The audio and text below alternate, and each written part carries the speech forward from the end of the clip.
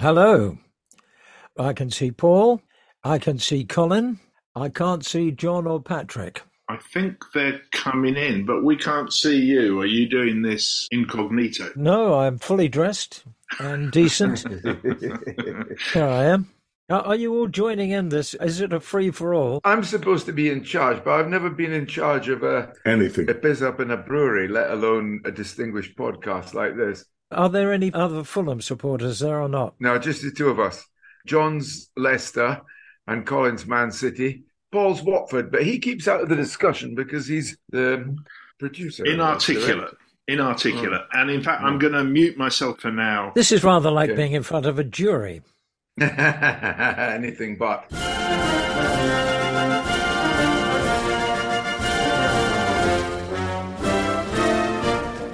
Hello, everybody, and welcome to Football Ruined My Life. I'm Patrick Barclay, and I'm hosting this episode because although the club deepest in my heart is Dundee, I do live in southwest London, and I've got a season ticket in the Johnny Haynes Upper at Craven Cottage.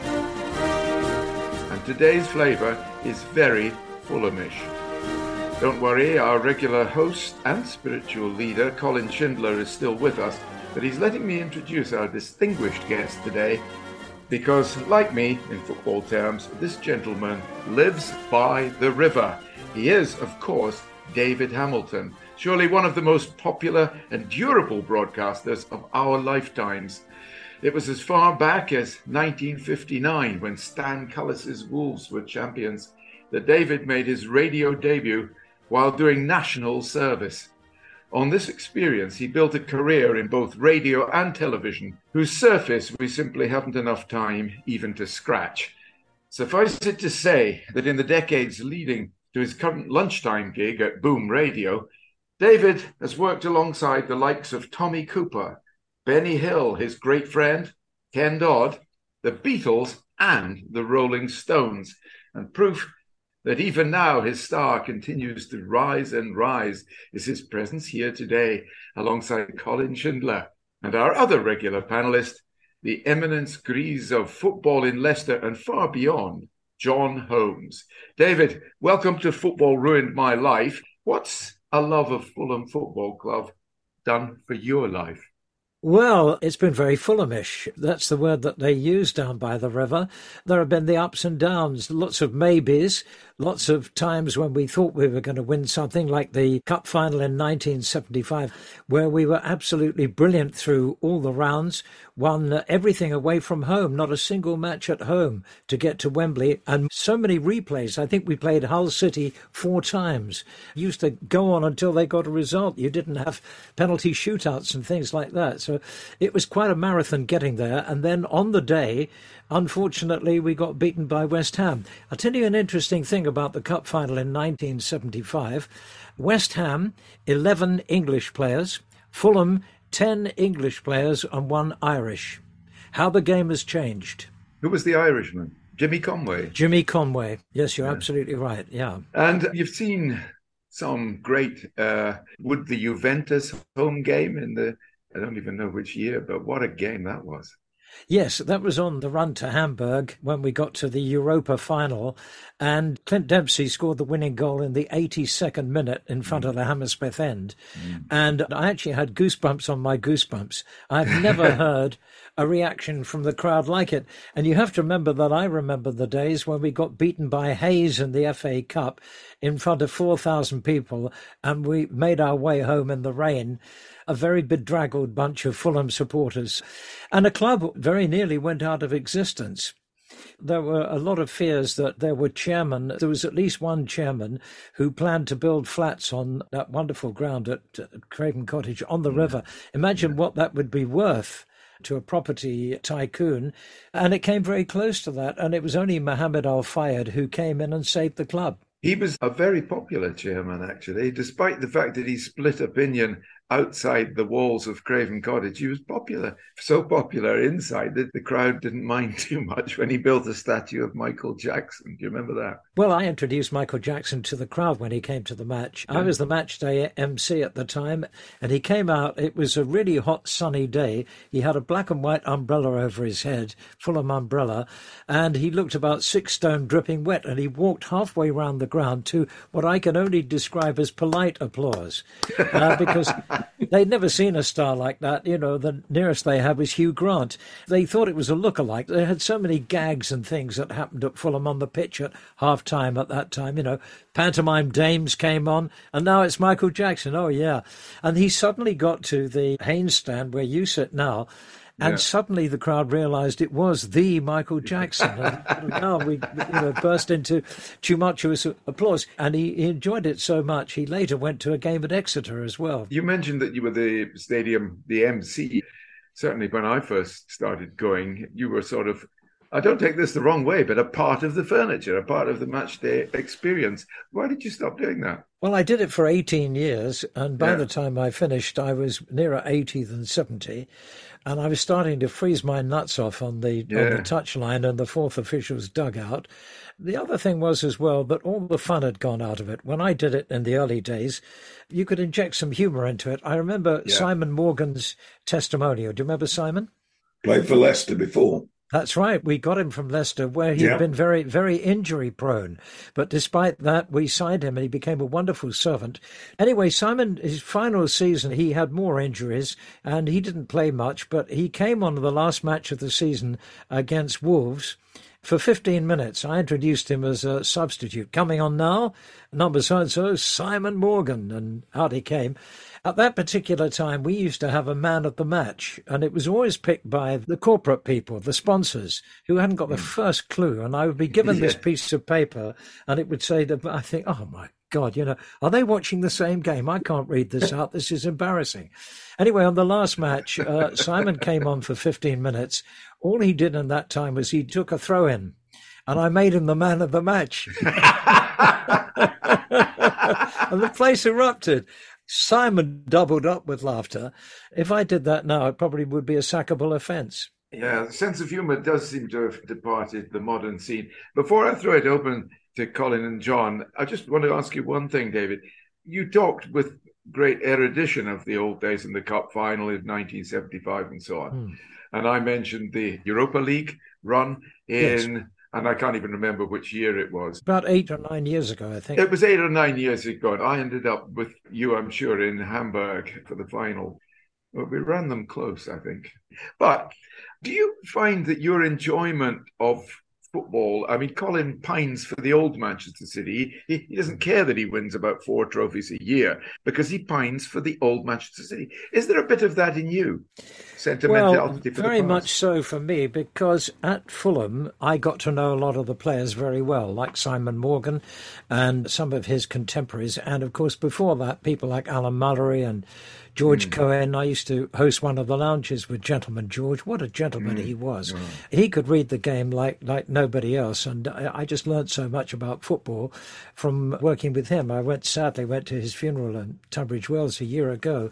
But Gentleman George and Les Strong, and, these became pals of mine. And sometimes after the match, I would finish up at a bar in the Fulham Road with Big Jim Stannard and Terry Hurlock. And we'd be knocking pints back in the Fulham Road. And nobody would speak out of turn to you, David, if you were with those. Well, I didn't argue with either of those two, that's for sure. Jim was a bit bigger than Terry, but nobody argued with Terry either. But those days are gone now. I mean, players probably don't drink now. They don't. Drink is not relevant. It's just the socialising. And you see players coming off coaches with headphones on their mobile phones, not even talking to the supporters. So the gap between the players and the supporters has become enormous. So I think the fun has gone out of it. The humour has, all humour has gone out of football. Getting to know the players and socialising with them has gone. And the game has become really so much now about business. Sad. What do you think, Colin? Does that ring a bell with you? Yes, well, David's saying words that chime loud bells in my mind. Let's take it back. My first memories of Fulham is just after the Munich air crash. Of course, it was a Fulham Cup run that year, and they played Manchester United in a semi-final. It went to a replay. It was some huge 5-3 win for United, I think, at the end. I have a strange recollection that was shown on television as well. Yes, that's why I remember it so well.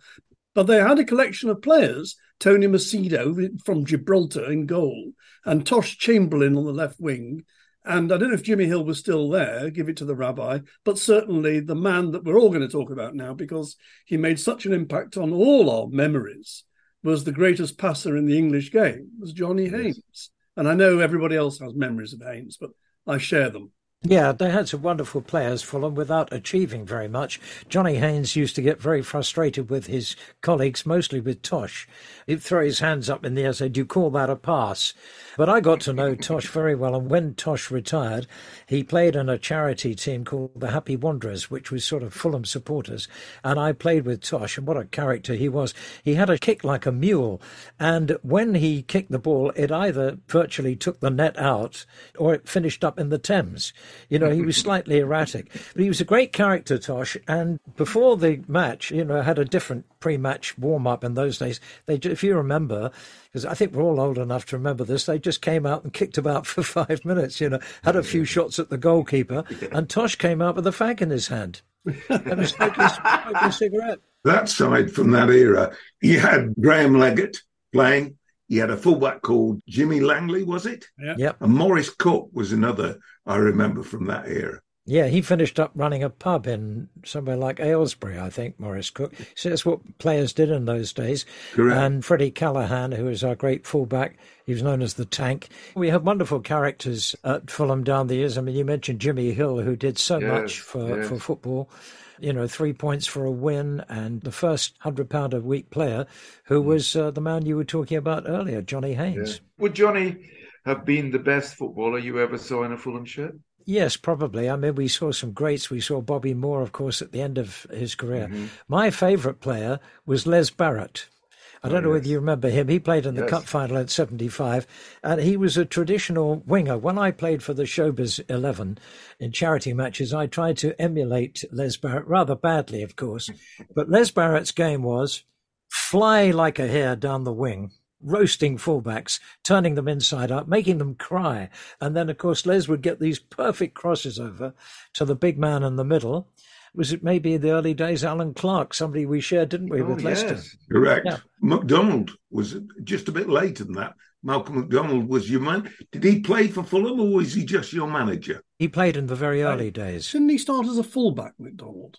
I think he did. Did he go to Luton, Luton, didn't he? Luton, yes. And then Newcastle. Yeah. Came back later as a manager in the Ernie Clay time, at the time when I was a director. I was a director for 2 years with Ernie Clay and Alan Price from the Animals. He and I were both directors.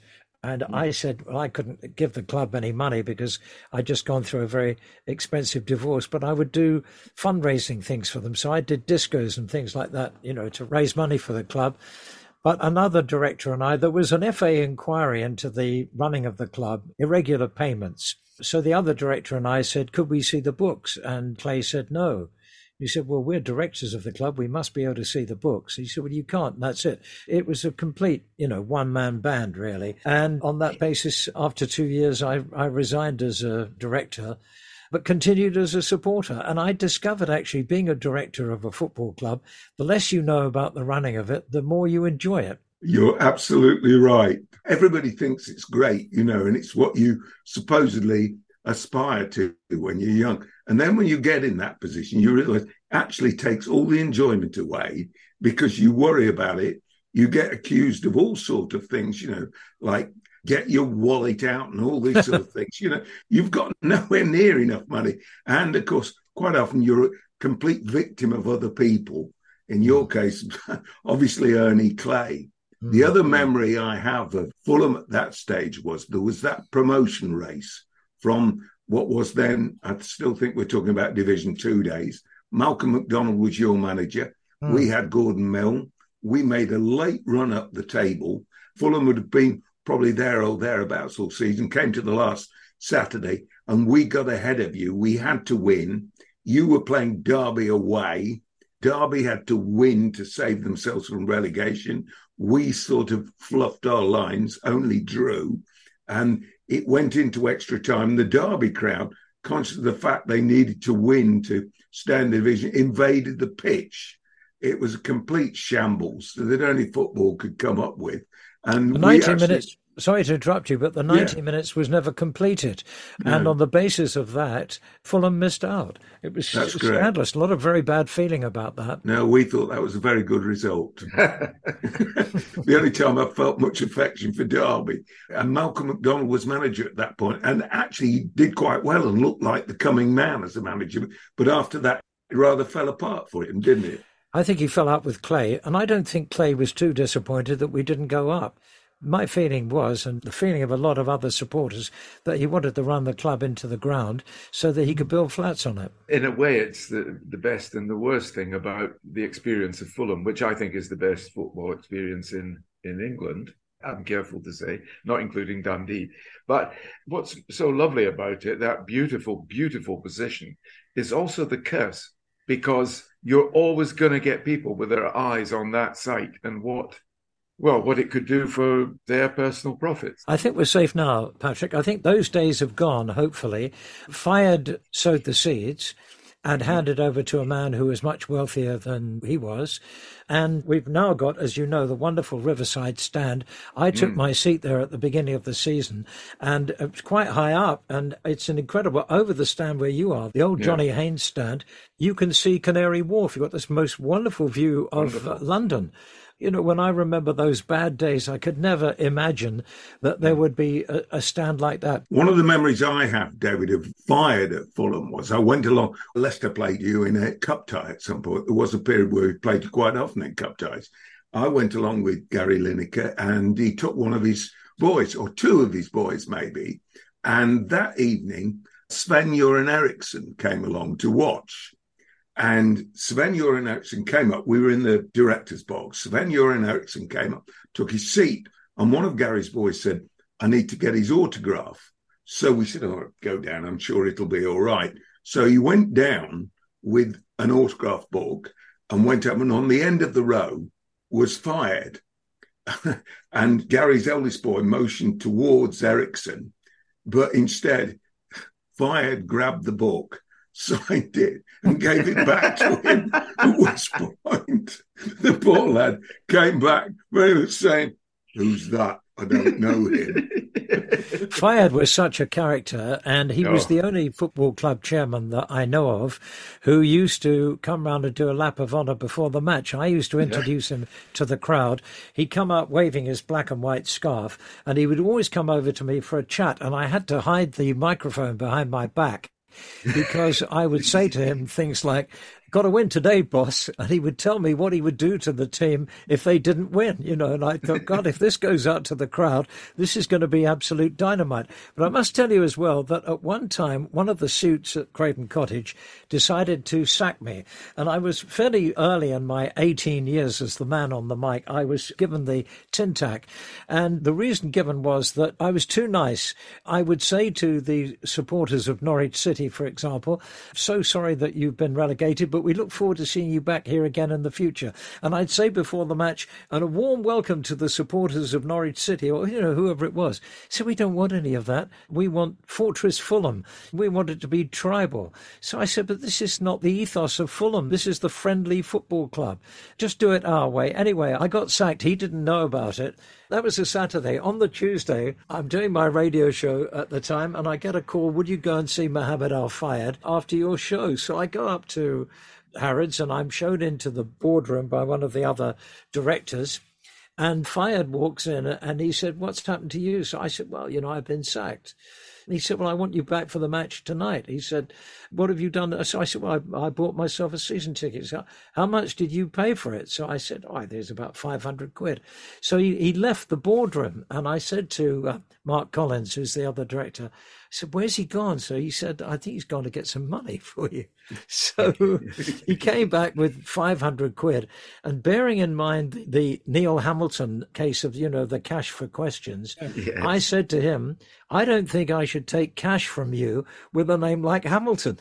So he said to me, fucking Hamilton. He said, why am I employing somebody called fucking Hamilton? I said, well, you're not. No, he said, you're back tonight. He said, and how much will we be paying you? And I told him. And so he gave me a rise. Anyway, every time that I thought in the subsequent years of retiring, he kept giving me more cash. He bung me all these brown envelopes and everything. So I just couldn't go, you know. It was only that sacking. It was only through that I established the rapport with him. And he was the kind of man that if he liked you, he would follow you to the ends of the earth. And if he didn't like you, it could be the worst enemy you ever had. I remember I only met him once, but when he was meeting strangers, he would shake hands. And as he shook hands, he would press into the palm of your hand something, a gift. And you would open it, and it was a Smartie. And he said, it's a Viagra. This is for you this weekend. Make your wife happy. I introduced him later to my wife, and he said to her, I thought he was gay. So she said, no. She said, and by the way, the Viagra that you gave him, it really works. It was the Smarties. Did he always do that? He always took a packet of Smarties if he was meeting strangers. It was his trademark. He was a joker and so funny. And the things that he said to me before the match were just, you couldn't print them. You talked a bit there about being too friendly to the opposition as a stadium announcer. Alan Birchinall did a similar job at Leicester, and he goes out on the pitch and he always welcomes the opposition fans, which is most of the time appreciated. But once we were playing Manchester United, he went out on the pitch and he said to the Manchester United supporters, and by the way, don't forget on the way home, boys, when you get to the M1, take the signs for south. Manchester United lodged an official complaint. I know Birch. What a great character. He's still around, is he? He is still Leicester. He still goes to the games. He's supported not only by the club, but by a thing that they've bunged in to keep his heart going, a machine. So that when he wakes up in the morning, he gets a call from the hospital and says, by the way, you had another heart attack last night. But he's in great form as ever. He's 78 years old now, top coach. I should think if you're a Leicester supporter, you'd have a few heart attacks, wouldn't you, probably? Oh, we do, yeah. David, I'd like to go back to the origins. How old were you and how did it happen? How did you pledge a lifetime's allegiance to Fulham Football Club? Well, my mother lived in a flat at Ranelagh Gardens Mansions, just next door to Putney Bridge Station. And on Saturday afternoon, you could hear the hubbub of the crowd going past the 8 Bells and down under the bridge and through the park to the ground. And my parents were divorced, but my mother's chap was Liverpudlian, and he was a Liverpool supporter. And he took me to the first match at Fulham when Fulham played Liverpool. I think it's the time of Charlie Mitten. He was the chap who went very controversially to Bogota. Yep. He was a winger, and so I think he was playing there. I remember Charlie Mitten, Arthur Rowley. These are the first people that I remember there. My father was a Chelsea supporter, and he took me to probably my first football match at Stamford Bridge. I didn't like the ground much because in those days it had a greyhound track round it. Yes. And as a young boy, I was a long way away from the action. But at Fulham, you could get right behind the goal. In those days, it was open to the river. All you had were flags on the riverside. It was a very cold ground. The wind whipped in off the Thames. And I remember we used to have a mug of Bovril at half-time to keep us warm. You mentioned one of the great names there, Arthur Rowley. Arthur Rowley came to Leicester from Fulham. I watched him play. I watched his last season at Leicester. And he, of course, became our second all-time goal scorer. Yeah, Arthur Rowley. He was a very prolific goal scorer. Prolific goal scorer. Got a really hard left foot shot. He just scored because he hit the ball really, really hard. He was my sort of first hero, if you like. He then was controversially allowed to go, went to Shrewsbury as sort of player manager and continued to score. And is, in fact, the league's all-time record scorer, as we know. Is that right? Yes. Yeah, Fulham in the early days were always a selling club, and they were known for letting their best players go. And we got a lot of cast-offs from Chelsea, players that Chelsea didn't want anymore. They made a nice little move down the road, it's a couple of miles away. But Chelsea were always a much more successful club, and we were the Cinderella club, really, of southwest London. You were talking about the openness of the ground, or the closeness of the crowd to the pitch, and the lack of humour in today's game. And what I remember enormously, I know it so well as a story. I can't remember whether I heard it from somebody else or I was actually there when it happened, but it was the time when Jimmy Hill and George Cohen were playing. So it was 50s sometimes. So the story goes that Cohen has the ball and Jimmy Hill is calling for it. And he's calling for it, and eventually Cohen gets tackled and gets dispossessed. And a voice from the Fulham crowd calls out, Cohen, Cohen, when the rabbi calls for the ball, give it to him. Yes, that's right. Yeah, absolutely right. We haven't mentioned Tommy Trinder, have we, either? Yes. Did you ever meet Tommy Trinder? Oh, yes, of course, yeah. Tommy Trinder, you lucky people. He was the Fulham chairman. They had quite a show business board at one time. They had a chap called Chappie D'Amato, who was a band leader, and lots of show business people went. Honor Blackman was a regular there, and her husband, Maurice Kaufman, Harry Fowler. They just went there for fun. The football was never that serious, and there was always a comic side to it. But, yeah, I knew Jimmy Hill very well, and I knew Tommy Trinder quite well. He was our chairman when we got to the cup final in 1975. He was soon ousted in a boardroom coup. There was some story that somebody paid his income tax or something like that. There were always scandals at Fulham. There was one director just before I joined the board who committed suicide. He was running a property company and he put 2 bullets through his own brain, which, when you think of it, is quite a difficult thing to do. Eric Miller, wasn't it? Yes. He must have sacked Bobby Robson as manager, because lovely man though Bobby Robson was, he reacted to the news of Eric Miller's demise without a great deal of sympathy, shall we say. Did he? Yeah. Tommy Trinder, it was reputed, of course, offered that £100 a week to Johnny Haynes. Yes. In his opinion, in the sure and certain knowledge that no one would ever lift the minimum wage. And of course, once it was lifted, he had to then give Johnny Haynes, who I met later on in his life. Johnny Haynes went up to live in Scotland, of course. Yes. Ironically, later in his life, and I met him at Hugh McIlvenney's birthday party, and I found him a most charming bloke, actually, Johnny Haynes. Very shy, man. Very shy. Yes, but very quite nice. shy. Shy man. Yeah. I had the honour of interviewing him in his house that he shared with his wife in Edinburgh. And they ran, he used to get up at, I think, 3 or 4 every morning, along with his wife, because they ran an office cleaning business. Yeah. His wife was an artist, actually, because the walls were completely covered in sort of oils and watercolours that she'd done. I said, you go down and keep in touch with the old Fulham people? And he said, oh, yes, once a year for the Bobby Keach Memorial Lunch. Do you remember Bobby Keach, David? Of course, yes. Keachy was a great character. I can remember Keachy explained to me that he'd been to what he described as a very posh hotel, the kind of hotel that served Kedegre for breakfast. A quick Tommy Trinder story for you. He got into trouble with the FA for an illegal payment to Arthur Stevens, who was a great winger that we had, also sometimes played centre forward, but scored a lot of goals as a winger. Tommy Trinder gave him, as a bonus, an overcoat. It's an illegal payment. What's the feeling about Johnny Haynes now? Do people look back at him as our greatest player, as he were, with great nostalgia and affection? Or he was never going to win anything with Fulham?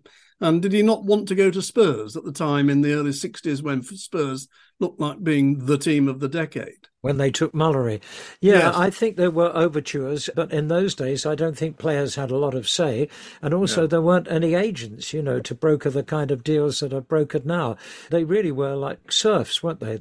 They were treated very poorly and obviously paid very poorly and used to get a bus to the matches. Imagine that today. Yeah, I mean, that's what he said during that day in Edinburgh. He said we did want to go to Spurs, and he's entitled to. He grew up in Holloway, didn't he, up there? The area with, a huge hotbed of Spurs fandom. You're quite right. I said, how do you get to the match? And he said, well, I'd get the Northern Line down to so-and-so, I'd change. And then at Hammersmith, I'd get a bus along the Fulham Palace That's right, Road. yeah. And this is the best paid footballer in Britain.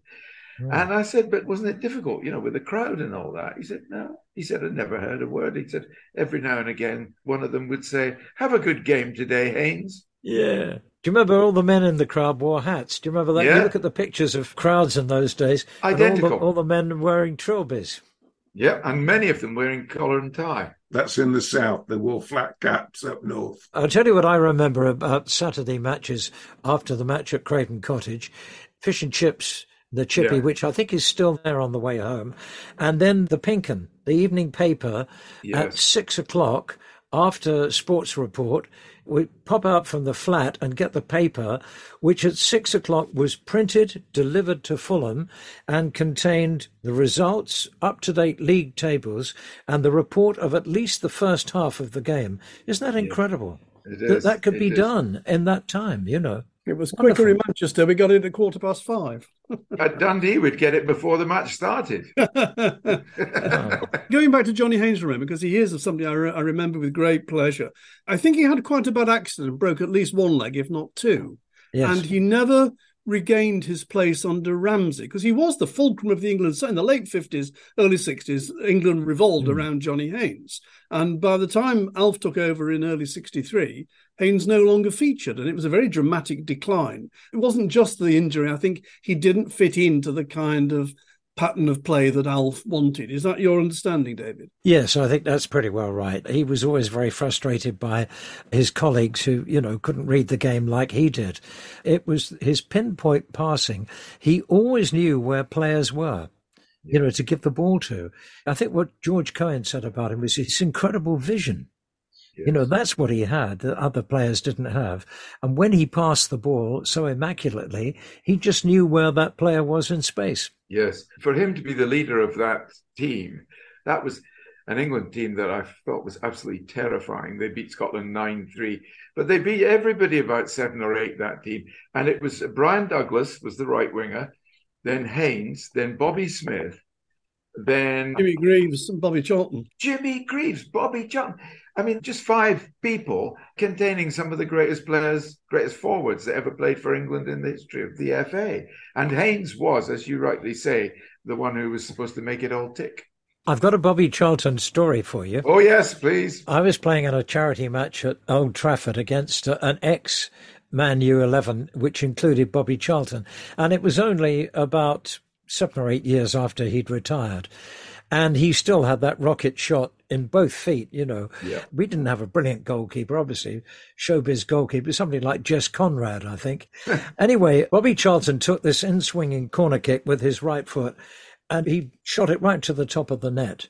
So somebody, I think it was one of our players, was stupid enough and said to him, bit of a fluke there, Bobby. So he said, you think it was a fluke, do you? So in the second half, he did the same thing with his left foot. Got direct from the corner kick, straight at the top of the net. This time, nobody said it was a fluke. Can you imagine what a thrill it was for people who played football not very well like me to play in matches with people like Bobby Charlton? I actually played with the England World Cup squad in '66. Alan Mullery had his testimonial at Fulham. This is, again, about 8 years after 66, so it's early 70s. So he said, I've got the England World Cup squad, bar 2, to play against an ex-Fulham 11. He said, I'm not going to ask another couple of pros, but I'm asking you and Jimmy Tarbuck, would you like to play for the England World Cup team? Well, I said, I think something good on the telly that night. Anyway, Tarby and I ran out in the red and white strip. And I've got a press cutting from the Fulham Chronicle that says something like England scored first when Jack Charlton gave a fine ball to David Hamilton, who crossed, and Bobby Charlton rocketed it into the back of the net. And people say to me, when was it that you played for England then? Craven Cottage, 1972. But I mean, you've got that on your CV forever, an assist to Bobby Charlton. Yeah, I always thank Alan Mullery for that. He was a great player, again, wasn't he, at Mullers? Yes, and tough with it. By the way, this will upset John, I think, but I remember a fantastic goal that Alan Mullery scored against Leicester at Craven I remember Cottage. It very well. It won goal of the season. Yes. It was scored against Peter Shilton. It was a volley from about 30 yards. Yeah, I was going to say that. And it went in like a rocket. I do remember it. One of the best goals I've ever seen. Yes, it is on film. If people want to go to that, I think you'll find that still on film. It was in a cup tie. I think it was 1-1, and we won the replay at Filbert Street, David. Oh, you got your own back. Yeah. In the end. But it was a sensational goal. And Muller's, epitomised lion-hearted English player, never knew he was beaten. Just a great, great guy. We don't see him much at Fulham now. He seems to spend most of his time between Spurs and Brighton. Our loss, really. He was a successful manager, wasn't he, for Brighton for a time? Yes. He did pretty well. Did he get them into the Premier League or Cup Final or something like that? I think he did, yes, he got them did. Close, yeah. Then he went to Charlton. And I don't think it went quite as well at Charlton, but he always wanted the Fulham job, and somebody had promised him the Fulham job, and then they reneged on it and they gave it to somebody else. Having said that, in recent years, Patrick, you would agree with this, we've had some wonderful managers at Fulham. Oh, well, I was going to ask you. Kevin Keegan, Roy Hodgson, who was so Fulhamish, right for Fulham. Of course, got us to Hamburg and that European final.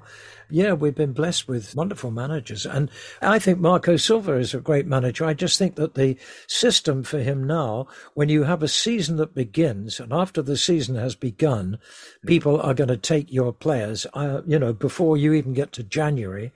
I think that's crazy. How can you train and plan for the season when you don't know who's going to be in your squad? I can never understand why this Premier League, the most successful and it would say professional league in the world, has this shambolic system where you can sell a season ticket to millions of fans, or hundreds, thousands of fans. And could you imagine buying a ticket for a play when you don't know who the actors are, when you don't know who the characters are?